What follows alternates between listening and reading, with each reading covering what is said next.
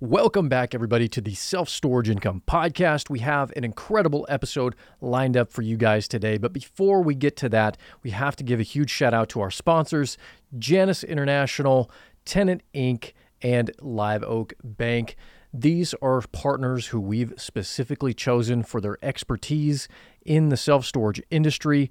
Whether you're looking to rehab a facility, develop a facility, Janus has some of the most incredible and industry-leading solutions for you to implement at your facility, whether that's their door systems, their hallway systems, their no-key technology, their keyless access entry systems. They are hands down one of the best resources in the industry for you to rehab a facility and to develop a facility that meets today's standards. Then we've got Live Oak Bank. Live Oak Bank is yet again another amazing partner that we've wanted to have as our sponsor for this podcast. The work that they do and have done in the self-storage industry is just incredible, and they continue to do this every single day. They live in the storage industry and provide some of the best and most innovative financing solutions for you to be able to get into self-storage. Be sure to check them out. Get a hold of Terry and get your financing straight, get it right, and these guys are the best in the industry. Then we've got Tenant Inc., all your property management needs tied into one solution. All of Tenant Inc.'s solutions underneath the Tenant Inc. umbrella, whether that's property management or that's tenant management, whatever that looks like.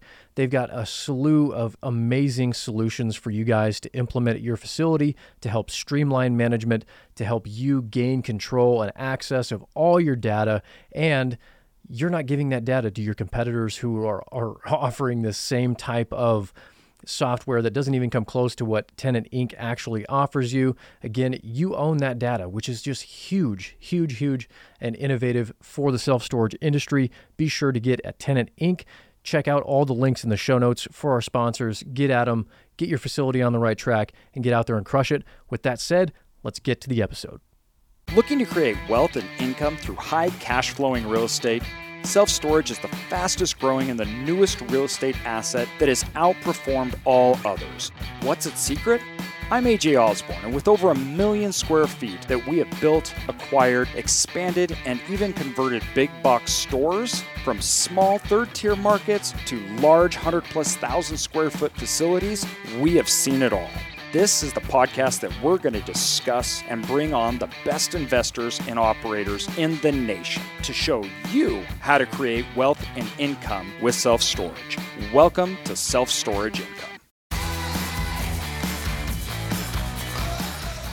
Welcome, everybody, to Self-Storage Income.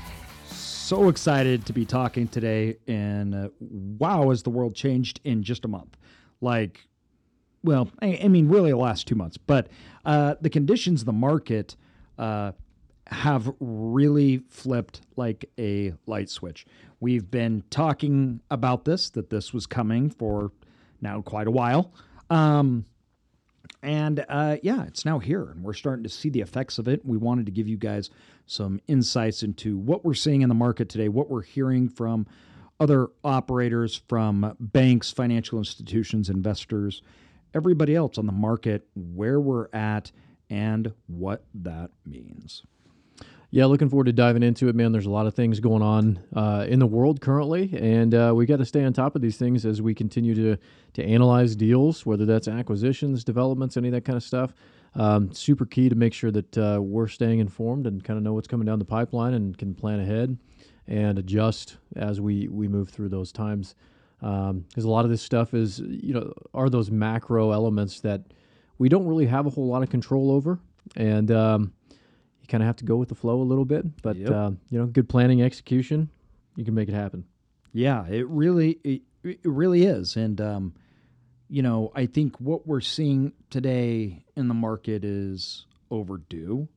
I think, we've talked a lot about, produced a lot of data, a lot of material on COVID's effect to the self-storage industry, and the correlation of the housing market, overall interest rates, to self-storage. And that's based upon the self-storage market and also the self-storage business. And what I mean by that is the market, like buying and selling of these self-storage assets, but then also the business, as in the customers and our tenants and the effect it has on them. So we are in a interesting period in time where the government spending of the last 3 years is finally come back to bite us all, and where the economy is being just ravaged with inflation. And in order to combat inflation, the Fed is rising rates. They do not expect inflation to end anytime soon. Of course, they didn't even think that it was real inflation when it was here. But, that's neither here nor there.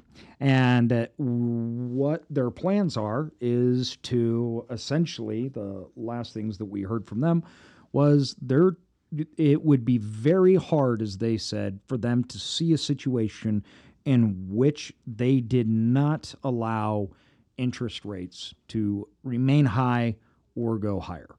Meaning their focus today is inflation.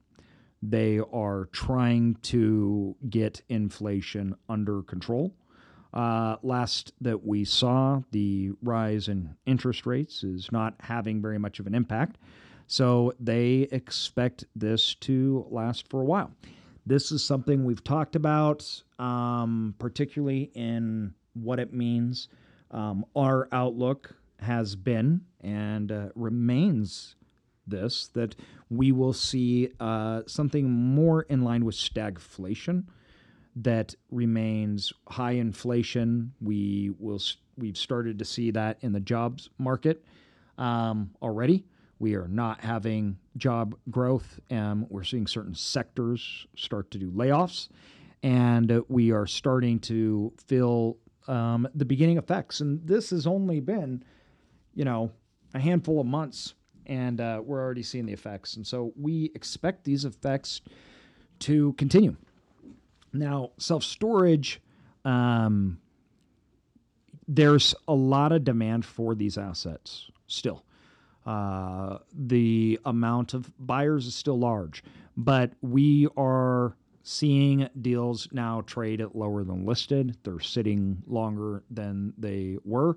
And we are now seeing everything from retrades to deals just straight falling out of contract. In fact, last month was the highest amount of deals falling out of contract that I think I've ever seen. It was pretty crazy how many deals were getting second looks, taking off the market.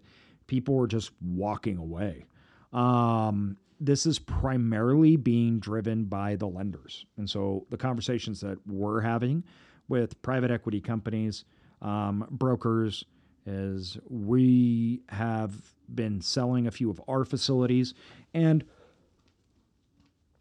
what we're seeing and hearing is all in line.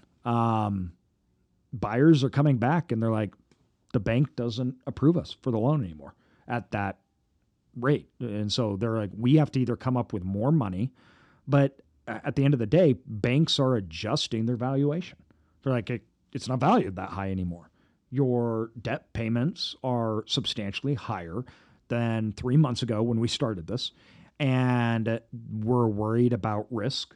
We're worried about execution at this debt to income levels.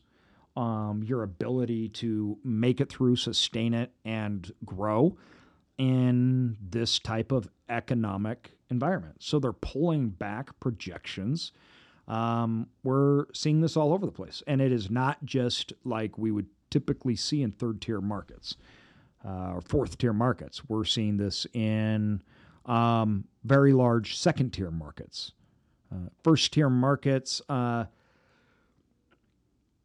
first-tier markets, generally speaking, don't get hit like other markets do, but they do. You stop seeing ultra premiums go, and that's all healthy and good. Like that's actually not a problem. We need that to happen. The thing that we worry, though, and people are like, it's not that big of a deal. The question is, I agree it's not that big of a deal, but is this the start or is this the end? So meaning the effects of interest rates we're now just seeing. How does this play out over the next 9 months? And new inventory is coming on board at much, much higher debt burdens. And we're seeing a massive fallout in the housing market, and deals are not trading. People aren't moving like they were. Some of the data that we've shown is 1%, only 1% of mortgage rates today are at or less than, not even today's rate, less than today's rate. I think it's 5%. The bulk, 80+%, are at substantially less. You're talking threes. So if you have interest rates of 6%, you're talking over 80% of all the mortgage rates in the United States are half that. All the mortgage rates, except for 1%, are under 5. That means people aren't going to just be moving to move anymore. They've locked in at rates that is locking them in their house. And so you're going to get moving, of course, because life changes, people change, people have to move, people need homes, they need to buy homes. And it's a weird condition that we see the housing market being a major driver for self-storage. We know that 44% of the occupancy comes from people moving. And when we look at the self-storage drivers and what this means is, first of all, the housing market, we believe, now people are like, so prices are going to tank. No, we don't. I actually don't believe that at all. The housing market is on historical low shortages. It's hard to even quite quantify what that means. So when we're looking at the housing market in general, we take a look at what's gone on within the last, you're talking years at this point. But inventory, let me pull up my numbers right here. Existing single family home inventory going back to 1982, the lowest prior to 2014 was 1,600. We're at like almost 600. Inventory is just gone. If you look at new homes and specs sold, once again, you're at lowest, like 50% reduction since back to 82. These are big numbers, and this is causing problems in the housing market. There's not availability. The cost is high to purchase, but people still need homes to live in, and there's just not there out there. So we actually think that pricing for homes will remain strong, but people are just not going to move. And we're going to see a stagnation in the housing market where we have equity, but the equity is not tappable, meaning the cost to tap equity for 99% of all buyers is not higher. It is substantially higher than their mortgage.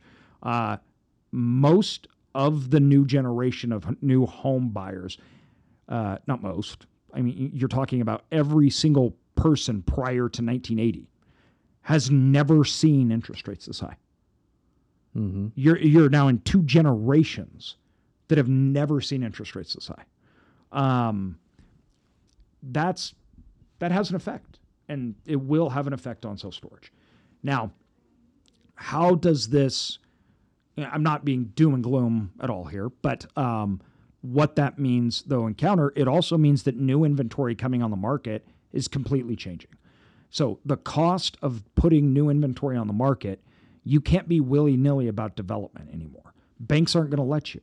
Well, that's wonderful news. That's a counteractive to this, right, problem that we have. If we have lowering demand but lowering supply coming onto market, it balances out. That's okay. That's fine. But there's going to be an intermediate period here, which we think is about 3 years, which is a stabilization. That means new inventory coming on board, flowing at the same time we have lower demand. And we view that some oversupplied markets, they're going to fill this. This is going to hurt. And then it will rebalance because when you start the development project, it's 3 years. So development projects hitting the ground this year and next year started years ago. So they started when interest rates were 2.5%. They were getting interest only for 5 years. That's all gone. So their construction loans, almost all, are lower interest rates than what they're rolling into, which that's crazy. Mm-hmm. That no one planned on that or thought that. So that adjusts a lot of things, right? And you're going to have, we hope, that there will be pullback in frivolous development, and that should create a counteract to the overall markets that we're looking at moving forward. This does mean, though, I believe, and the feedback that we're getting from major funds in this market and brokers, banks, they're relooking. It's just not a win like it used to be. And the feedback I'm getting from bankers is we don't think that the market will save the operator anymore. So what does that mean for you? That means you need to go and be prepared for your acquisition with realistic outcomes. Meaning, if you're showing up to the bank saying, oh, we're just going to get, the market is just going to rise substantially. So in 5 years, this thing is going to be double revenue because, market rates are just going to keep going. They're going to laugh you out of the building, right? That's a sure way to definitely not get a loan. You need to be very realistic about approaching a bank on expectations for market performance over the next few years. You need to be conservative. You need to approach them with contingency plans, why this is stable, and you need to be able to express and articulate to your investors, your financial partners, on why that deal is protected against headwinds, how it can support higher interest rates, and how that market will remain to continue to have higher demand. And that's the shift. We went from a shift to where it was just throw your money in, loan money, to now people have questions. They are looking deeper into it. Their idea of the future of overall markets has changed in 3 months dramatically. And this is how this is how markets that are going down and cyclically down, we've been on a cyclical up run now for over a decade, right?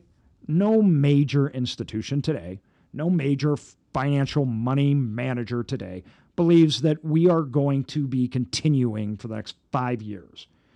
That narrative is over. Now, I was laughed out of the building every time I said that narrative last year, that I'm like, it's not going to continue.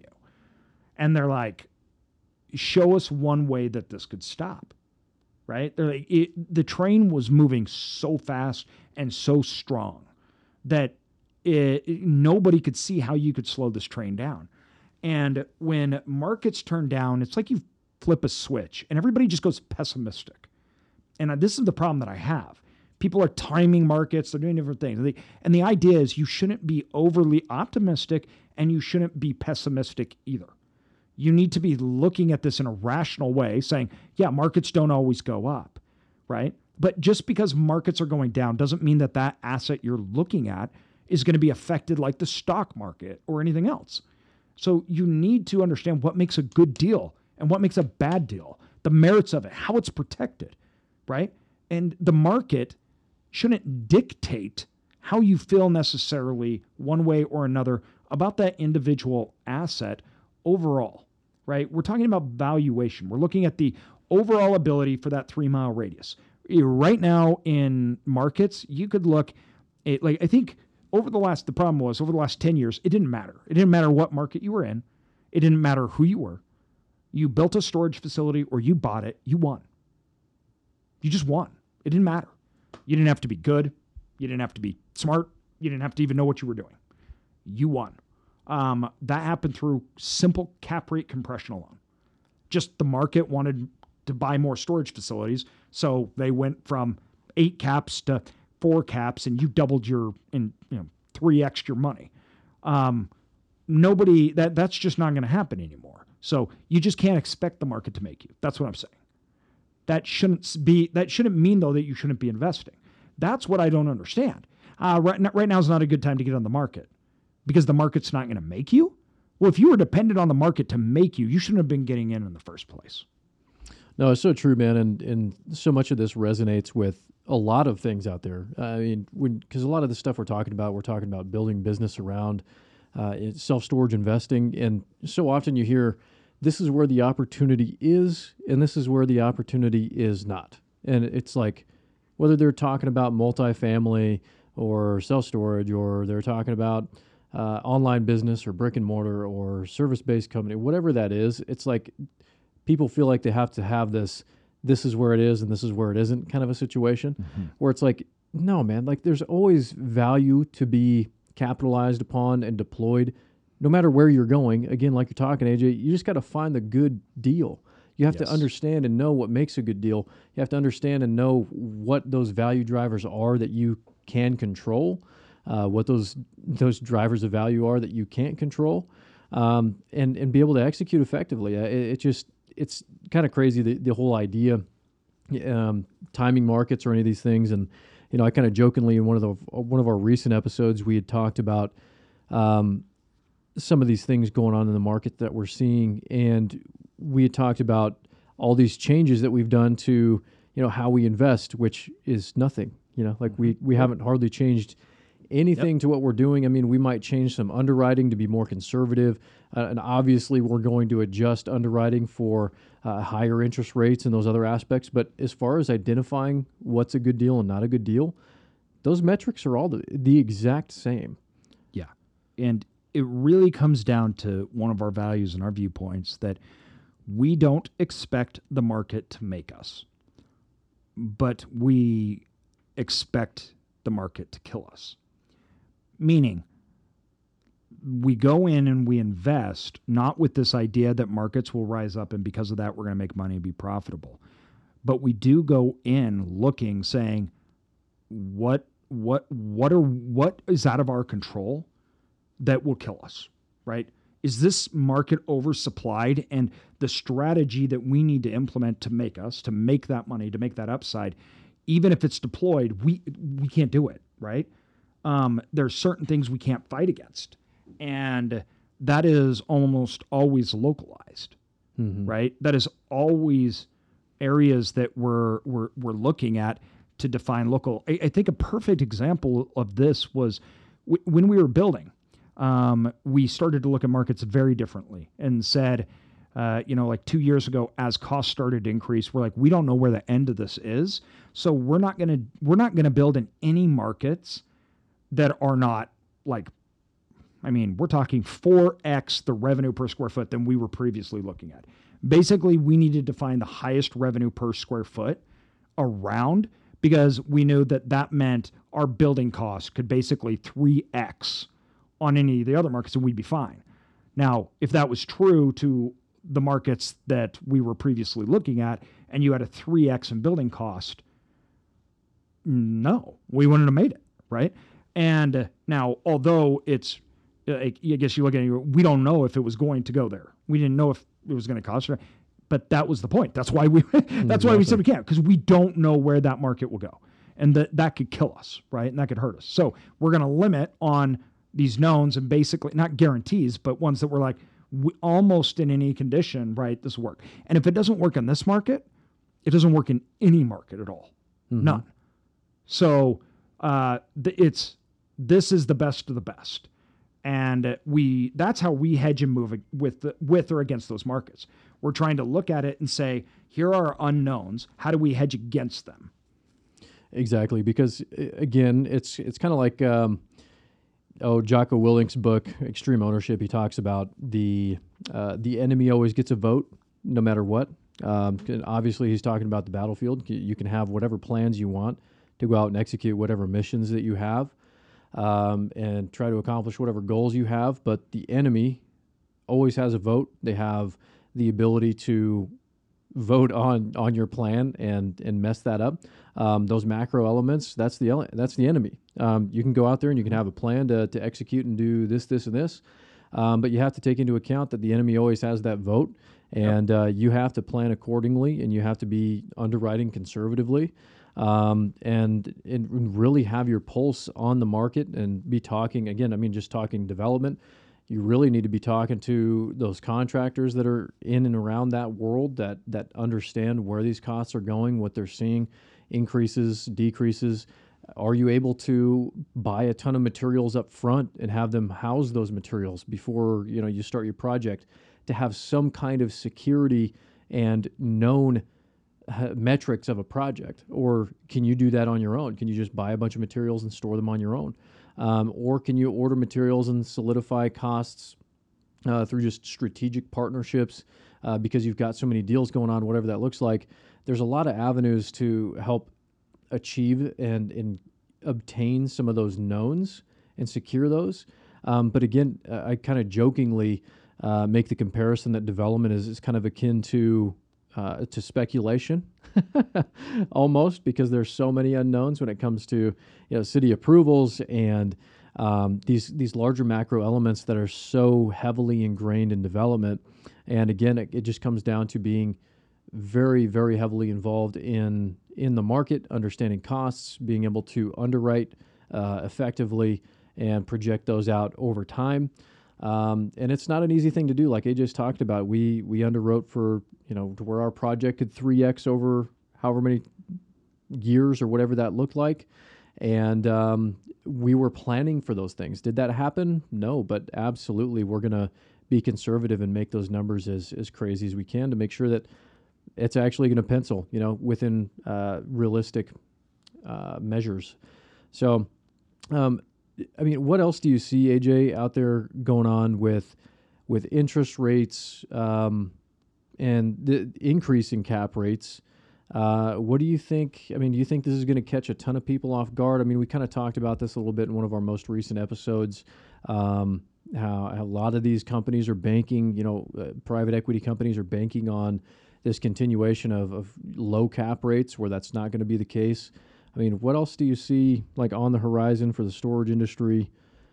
Yeah, I think that, I think a lot of people are going to be taken by surprise in the storage industry because it'll be the first time any of them have ever seen anything but the market just being exceptional, right? Like, well, I mean, you kind of just touched on it where if you just bought a facility in the past 5-10 years or whatever and just sat on it, you doubled your money by not doing anything just because of that cap rate compression aspect. Yeah. And today, it's not that we're necessarily seeing cap rates just move up, but we've already seen that downward. So there's a downward piece to this where it just hits and it goes all the way up.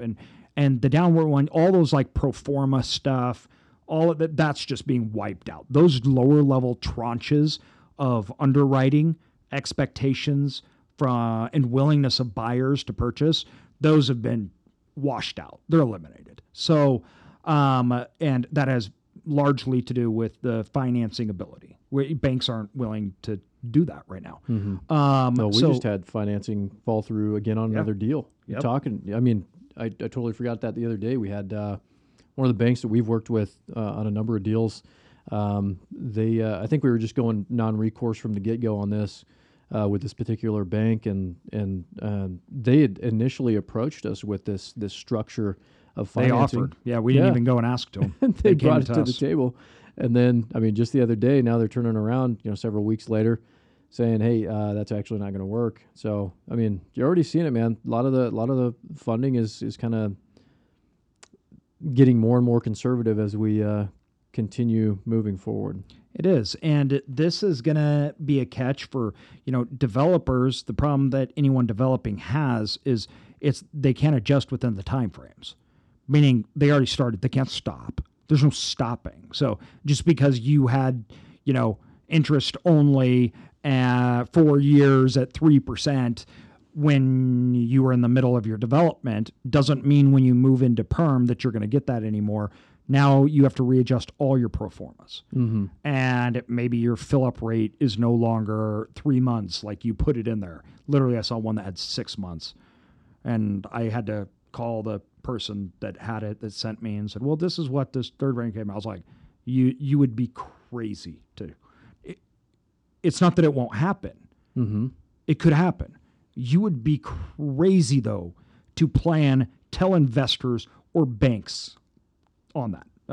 That's just nuts. I mean, why would you set yourself up for failure? Where it's, the whole under promise and over deliver aspect, where it's like, hey, yeah, we're going to plan on 3 years for fill up, and I don't understand that.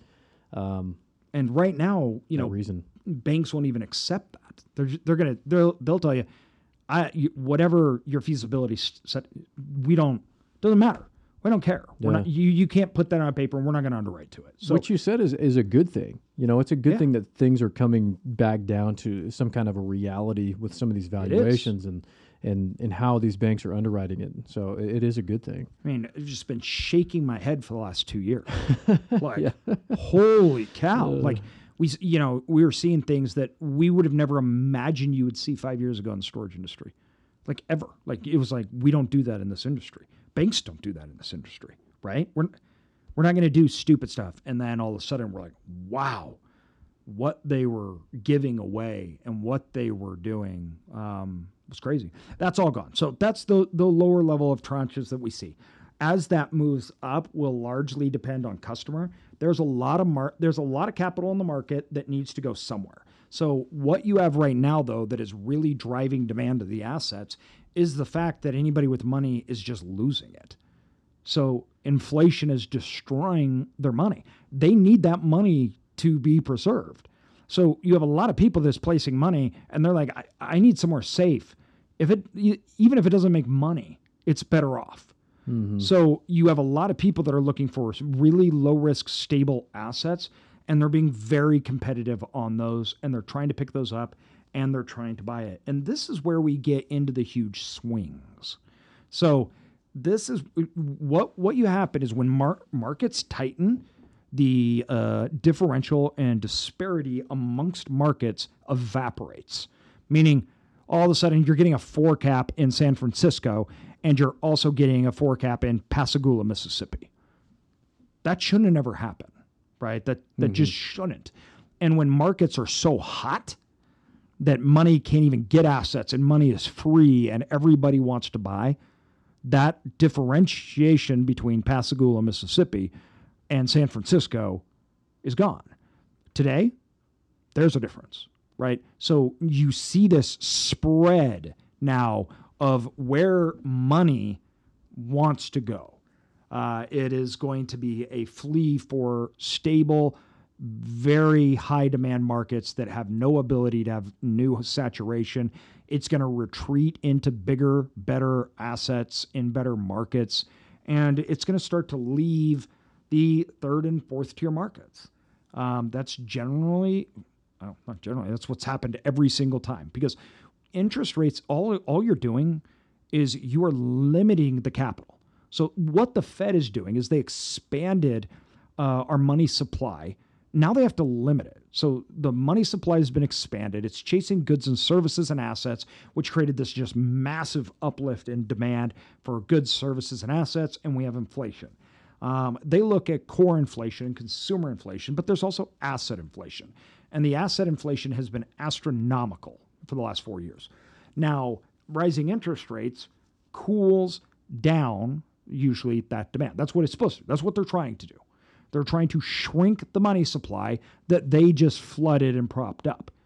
So by doing that, money starts to retreat. It starts to flee to safety. So generally speaking, if I'm looking in fourth tier markets and I need to sell in the next 3 years, I'm going to be very concerned about what I'm buying that for, that I'll be able to sell it in the short time, in the next 2-3 years, at the same price, unless I can very much drive revenues, right? Like, once again, you just can't expect the market to make you, okay? So this idea that the market is just going to lift assets, the market's going to make us as far as revenue growth, cap rate compression, That's gone. Now, it's much more stable and bigger first-tier markets. They do not get cap rate swings. They have much more stable customer base because there's limited supply.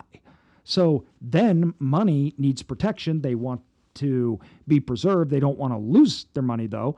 It really concentrates in that. So it's this creep or this sliding scale. We've seen this in some of our markets like Reno. All of a sudden, certain players like pension funds, things like that, they literally will not even loan to certain markets anymore. They just pull out of it. So market money is literally retreating. It's leaving those markets. That has a big effect on asset pricing. All of those things go into this kind of economic cycle. So when you're investing today, it needs to be dependent on you, not the market. When you're looking at risk, it's not all the same. And for anybody that invested in smaller markets over the last 4 years, you saw something that rarely ever happens. And that was massive cap rate compression, right? And you had huge lifting of rates, things like that. We're in an opposite economic cycle that was in. You need to understand that and to be prepared for that, right? We are. I know my markets that my cap rates are expanding in. Now, whether if I go to sell it, whether it actually sells for a lower or a higher cap, who knows? But my expectation is that it expanded because I need to make sure that I'm not gambling here, right? Mm-hmm. And when I look at that, the reason I look at it, I may never be selling, but I'm still thinking about it because I'm going to have to refi in, let's say, 3-4 years, right? We're going to have a new valuation that's going to have to come. So I need to be thinking, okay, well, our pro formas had this at a 5 cap, maybe it should be a 6 cap, or a 6 cap, maybe it should be a 7 cap. I'm adjusting. And everybody should be in this time. You should be adjusting for this new economic cycle that we're in.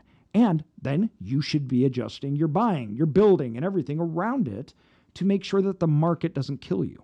So don't expect the market to make you. Guard yourself against a situation that you might get in that the market would hurt you.